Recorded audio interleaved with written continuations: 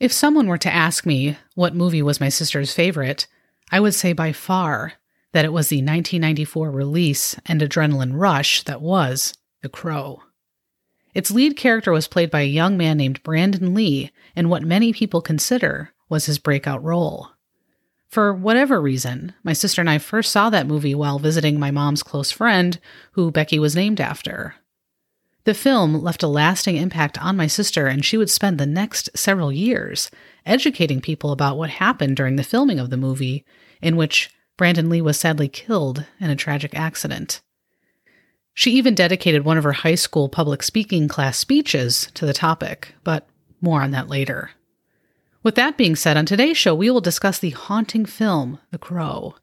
You will learn the origin and inspiration behind the film, information about the cast, behind-the-scenes details of the movie, and the unfortunate tragedy that occurred on the set. So grab your white and black face paint, a leather trench coat, and a blanket to pull over your eyes. Here we go.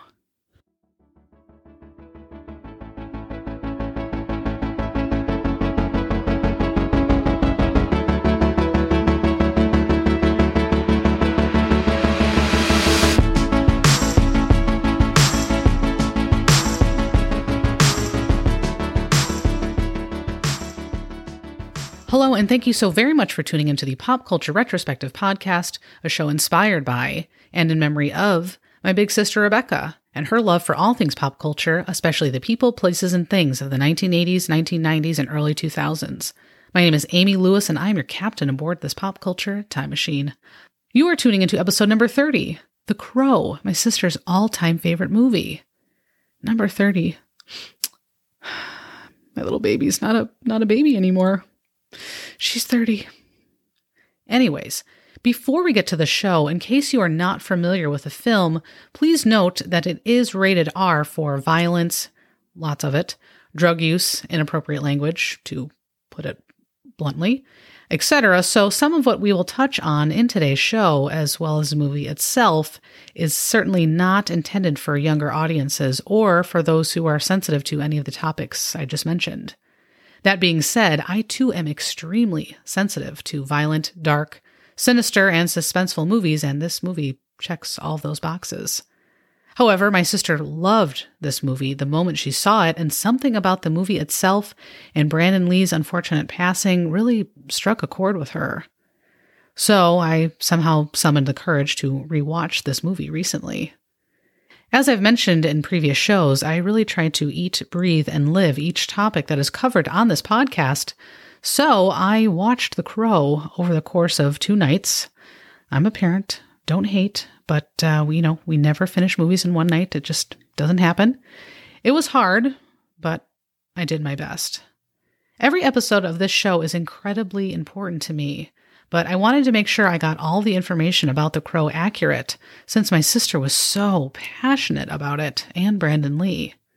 Also, just like in other episodes of this show that discuss movies, we aren't taking a deep dive into plot analysis or breaking it down scene by scene, but instead, we will take a look behind the scenes and how this movie relates to my sister's life and perhaps what we can take from it. So, if you haven't seen the movie and don't want to hear spoilers, you may want to watch it first. I rented it on Amazon, and then come back to this episode. But anywho, let's take a look back at this unique and intense, to say the least, movie. In case you are not aware, which I wasn't, The Crow wasn't an original movie. It was actually a comic book that was created by an artist named James O'Barr. O'Barr didn't have the easiest start in life. He was orphaned as a young child and grew up in the foster care system. He was apparently adopted when he was about 7 years old, but was reportedly not treated very well by his adoptive parents. Later, O'Barr enlisted in the Marines, and when he was stationed in Germany, he was responsible for illustrating combat manuals for the military. Just prior to his enlistment, his girlfriend was killed by a drunk driver, which was, understandably, incredibly difficult for him to deal with. According to some sources, it was said that he and his girlfriend were actually engaged, and she passed away shortly after they graduated from high school. As a way of coping with her passing, he developed the story and drawings of the Crow character. Further contributing to the inspiration of his character, O'Barr had learned a story of a young couple being killed over a $20 engagement ring in a Detroit newspaper. In the comic book series as well as in the movie, Eric Draven, the protagonist, and his fiancée, Shelley, are also murdered by a group of criminals. The comic debuted on February 1st, 1989, and became an underground success. Eventually, a film adaptation of the comic book came to fruition, and on May 13th, 1994, the film came out in theaters. The film would be set in Detroit, the same city where the newspaper article about the couple came from. Apparently, when O'Barr began talks with the studio executives who released the film, they wanted The Crow to be a musical starring, wait for it, Michael Jackson. If you can believe that. If you have seen the actual movie, you will know that this definitely would not have worked. That being said, because of the makeup used for the main character, the song, Black or White, could have easily been worked in. Anyways, the role of Eric Draven was offered to Christian Slater and River Phoenix, both of whom turned it down. James O'Barr actually wanted Johnny Depp to play the role, but that also didn't work out. Further, Cameron Diaz was offered the role of Shelley, but she apparently turned it down because she didn't like the script. When O'Barr learned that Brandon Lee was being considered for the role, he was a bit hesitant for this casting choice because he had only seen Lee in a kung fu movie and was afraid that he would sort of be typecast and that the film would get released directly to video. Once O'Barr saw Brandon Lee performing as the main character, he was blown away and knew that he was the right man for the job. The website Internet Archive, Wayback Machine, gives a good brief synopsis of The Crow. It says, quote, "The title character, Eric Draven, portrayed by Brandon Lee in the film's Portrait, is a rock guitarist and musician who returns from the dead as a tortured and dark, yet compassionate and benevolent spirit seeking justice after he and his fiancée are murdered. Eric's spirit deeply touches and saves the lives of several central characters while avenging his and his fiancée's murders, ultimately bringing and restoring hope." End quote. Obviously, the title role of Eric Draven, who comes back as a crow, was played by Brandon Lee. He was born on February 1st, 1965, to parents Linda Lee Cadwell and Bruce Lee. Bruce Lee, in case you're not familiar, and if you're not, you're living under a rock, jeez, was an unbelievably talented martial artist and actor from Hong Kong, China. He is considered one of the greatest martial artists of the 20th century. He starred in dozens of movies and TV shows. I don't think movies like The Karate Kid or those done with Jackie Chan would have happened or been created without his significant influence. I mean, who could have forgotten Three Ninjas? I was super obsessed with this movie when I was a teenager, and in hindsight, good lord, that movie sucked. But anyways, yes. Thanks, Bruce Lee. Thank you very much. Sadly, Bruce Lee passed away when he was just 32 years old. Apparently, cerebral edema was his cause of death after taking some medication to aid with a headache that he had a bad reaction to. Brandon Lee was just 8 years old when his father passed away. After his dad's passing, Brandon, his mom, and his sister all moved to Seattle. Brandon had some difficulty with school growing up. He apparently dropped out of high school a few times and was allegedly expelled. He eventually finished and went on to college, attending Emerson College in Boston to study acting. He only attended for 1 year, but again, if you have a chance to watch The Crow, you will notice that Brandon was an incredibly talented actor, and I'm not just saying that because my sister adored him so much. My sister also struggled to find her footing in high school. Like Lee, though, she was incredibly talented, but often misunderstood. Brandon Lee was incredibly grateful that he was selected to play the role of Eric Draven in the film. He was really hoping to differentiate himself from his father, who was primarily cast in kung fu movies and other stereotypical depictions of Asians in movies. He once said, "You know, whatever happens with this project, nothing is as important to me as the fact that I am playing Eric Draven. This is my finest character." End quote. Lee had made his film debut a few years earlier at the age of 21 when he starred in Kung Fu, the movie, which was released in 1986. Brandon Lee lost an incredible 40 pounds to play the role of Eric Draven, further attesting to his commitment to the film. And despite showing maturity and, again, commitment to the film, he also showed his younger side by apparently using his Game Boy constantly in between scenes. That's very 90s. The film also starred Rochelle Davis as Sarah, who was a family/neighbor friend of Eric and Shelley's. She's kind of a lost kid. Her mother has a substance abuse problem and is never really around much. So I think she likes spending time with Eric and Shelley because they sort of took her under their wing. Anna Thompson plays Sarah's mother, Darla. She's excellent in this film. Ernie Hudson, who you may remember from Ghostbusters, plays Albrick, a police officer who was involved with a case when Eric and Shelley were murdered, and who Eric befriends when he comes back to life to avenge he and his fiance's murder. Michael Wincott plays Top Dollar, who is sort of the lead gang member whose henchmen murder Eric and Shelley. David Patrick Kelly plays T-Bird, one of the gang members, as does Angel Davis, who plays Skank. Nice name. Lawrence Mason plays Tintin, and Michael Massey plays Fanboy. All these individuals do an outstanding job portraying really awful people who do terrible things. The film was directed by Alex Proyas, who had worked on a lot of music videos prior to being assigned to the role of directing the movie, The Crow. He wanted the movie to be filmed in all black and white so as to stay true to the comic books, but the studio wouldn't allow it.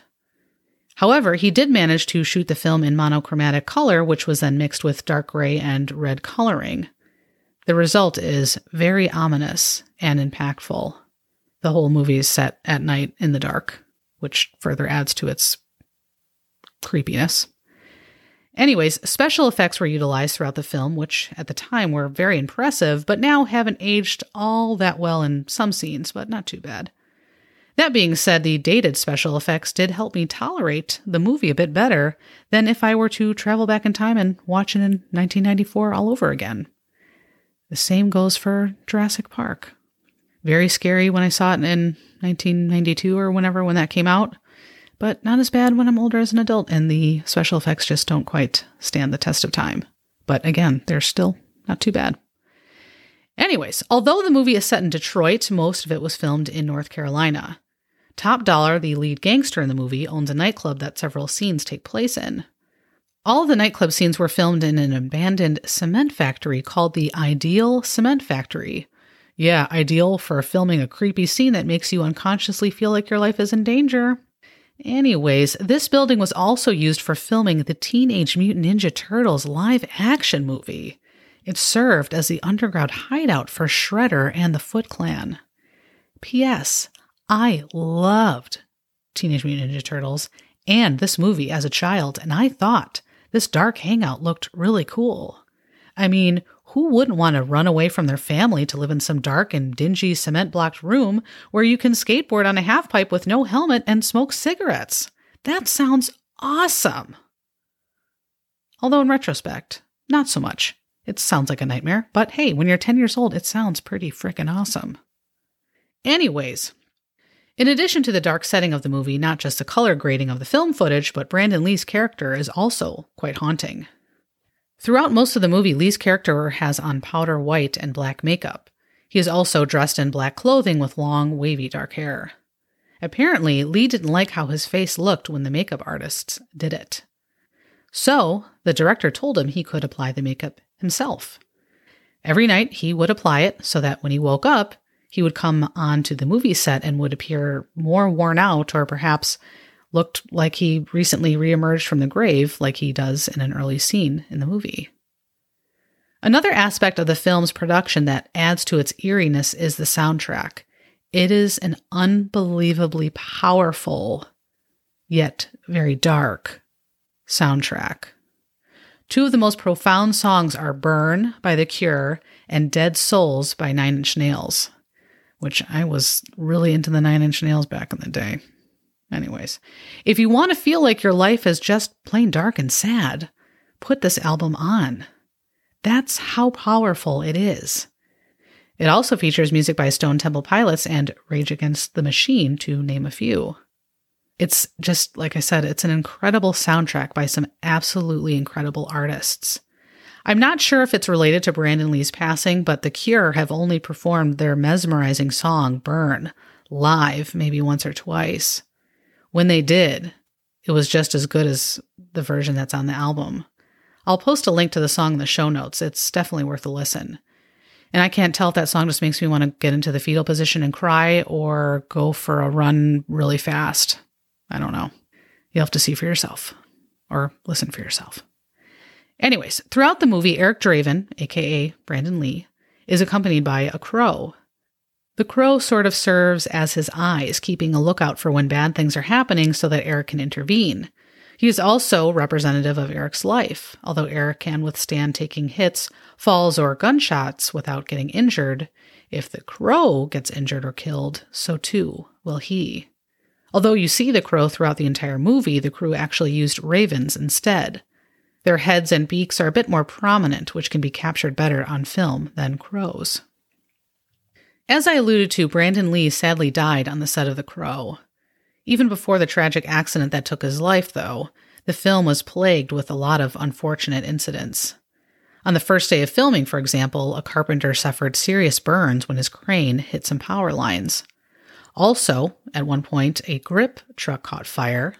A frustrated sculpture artist crashed his car through the plaster shop in the studio, and a crew member accidentally drove a screwdriver right through his hand.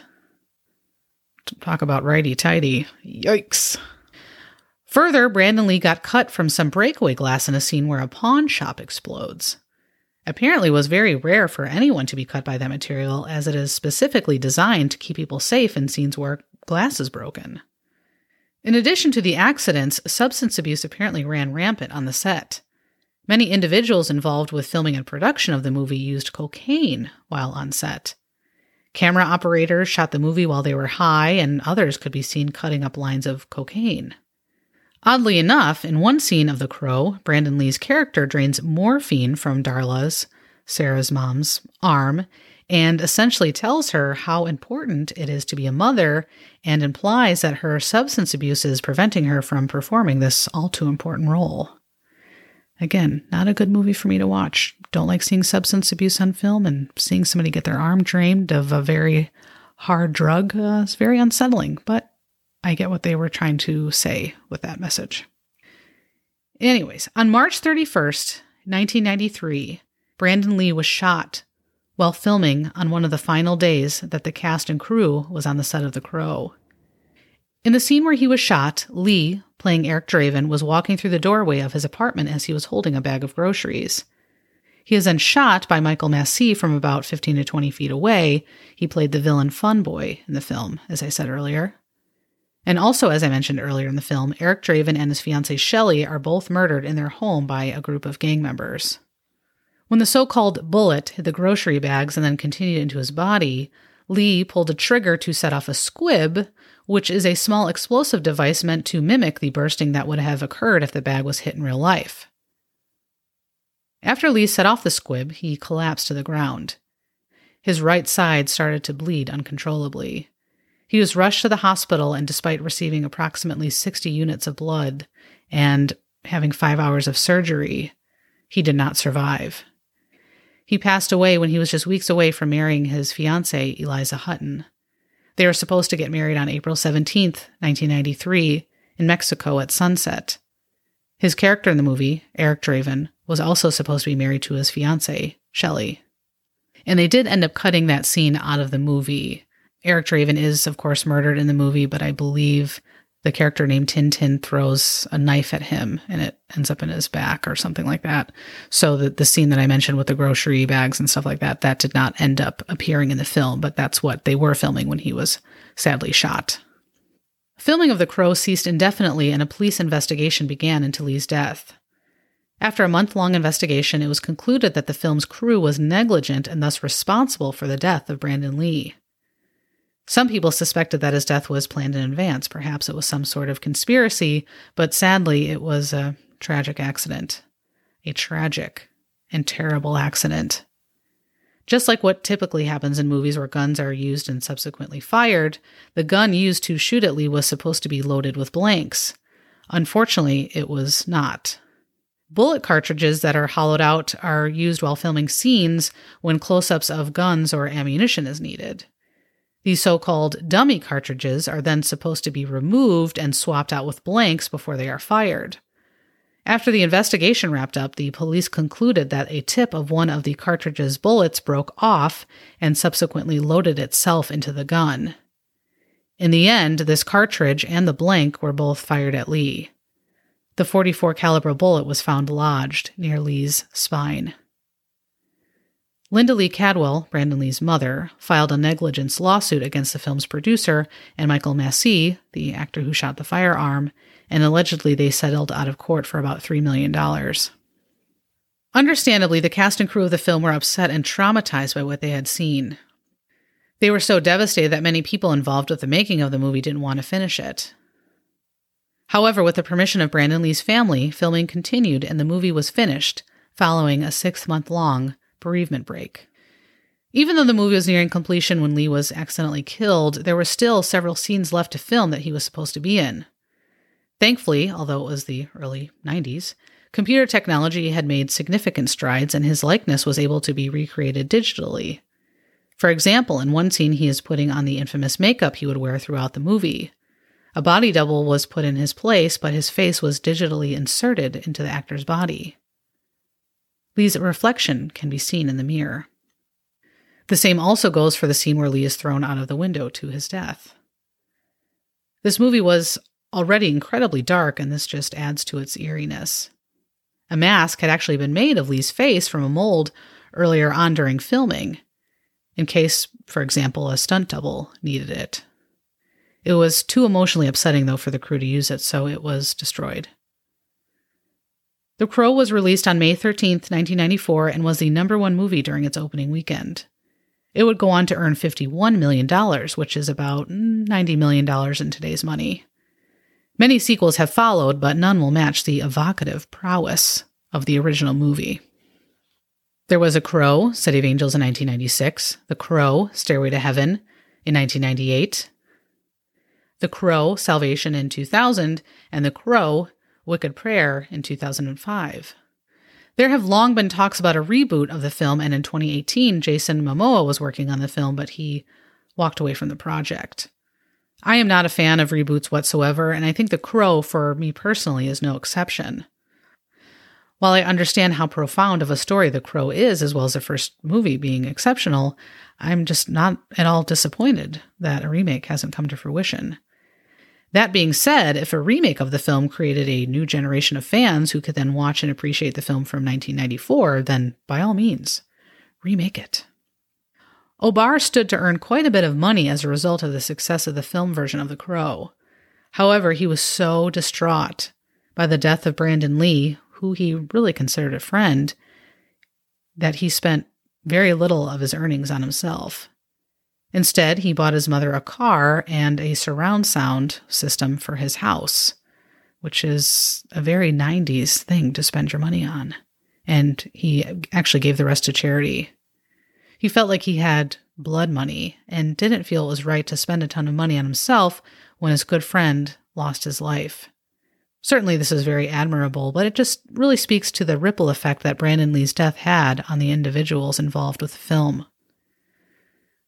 One thing that stood out to me from my research was not just the sad and tragic end of Brandon Lee's life, but also the difficulty that Michael Massey, or Fun Boy, in the movie experienced as a result of being given a weapon that was not ready to be used in the film, which subsequently led to the infamous tragedy.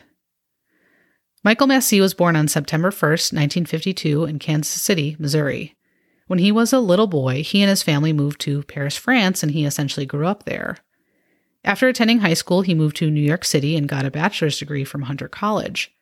He also studied acting at the neighborhood Playhouse School of the Theater. He had a very successful acting career, starring in movies like The Lost Highway, Amistad, and The End of Violence. He was so distraught, though, after Lee died on set that he took a year off from acting. He didn't speak a lot about Lee's passing because he was so traumatized, but once during an interview he said, quote, "It absolutely wasn't supposed to happen.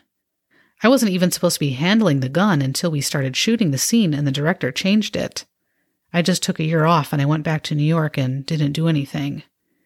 What happened to Brandon Lee was a tragic accident, and I don't think you ever get over something like that." End quote. Years and years after the end of Brandon Lee's life, Massey suffered from nightmares because of the accident. He did, however, continue to act. More recently, he played a terrorist on the first season of 24 and a murderer on the NBC miniseries Revelations in 2005, which all sound like very depressing roles. He also had 2 children, a son named Jack and a daughter named Lily. Sadly, Michael Massey passed away in 2016. I believe it was from cancer. He reportedly never watched The Crow. And I really feel for the guy. Having to carry that burden with him for decades must have been incredibly painful. Thankfully, as a result of the unfortunate tragedy that happened with Brandon Lee, I guess some changes have been made to gun safety regulations on movie sets. So perhaps something a bit positive has come out of this incredible, incredible tragedy.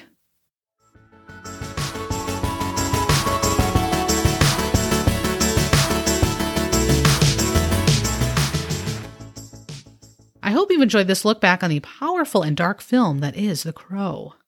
An article from Entertainment Weekly in 1994 said, quote, "In a way, the film became about something different," says a source close to the production. "It became about how you deal with grief. What happens when someone you love is taken from you? How do you incorporate that into your life? Who knew that a sentiment from an old issue of a magazine could apply to my life 26 years later?" I'm sure there are others who can relate to that. I guess that is what this show as a whole is all about. How will I incorporate my sister's life and this debilitating grief into something constructive, something healthy, and something positive? I'm trying my best to use the diverse and unique things she was into as some sort of cathartic and healing expression of my horrible grief and ultimately love for my big sister. Thank you for continuing to be a part of this ride. I hope that if you are listening to this show, and if you are feeling grief or sadness, that you too can find something that you find therapeutic as a way to cope. My sister was really drawn to the story of The Crow and of Brandon Lee and his tragic passing, as I mentioned earlier.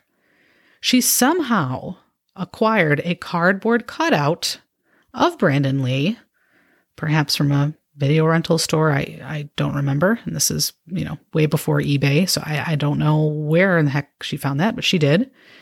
It was just from the waist up. He was kind of in like a fighting position.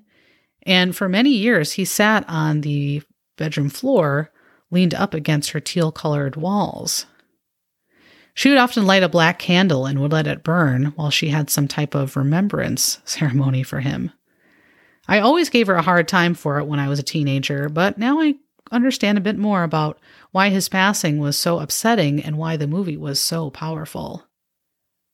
In one of her high school public speaking classes, Becky gave an impassioned speech about what happened to Brandon Lee. She educated her audiences about the 3 different types of bullets. She said at one point during her speech that I'll never forget, "There are 3 types of bullets: a dummy bullet, and a blank." And she'd go on to share the details of how an oversight on set led to the tragic death of her now favorite actor. I would randomly go up to her and ask, "How many types of bullets are there again?" Or, "What is a dummy bullet?" To which she would reply, "Oh, shut up." However, now with all the knowledge I've gained through my research, I too would love to give a speech about Brandon Lee and The Crow. I really would. Her love affair with him and the movie will forever be etched in my memory. I would give anything to hear her speech again. But she was a fantastic public speaker and presenter. But anyways, if you are enjoying the Pop Culture Retrospective podcast, please rate and subscribe to the show. Please tell a friend or family member or colleague about the show as well. I hope you will join me for my next show where we will be discussing the hip-hop icon that is the Notorious B.I.G., aka Biggie Smalls. Until then, be kind, be safe, and hold on to your memories.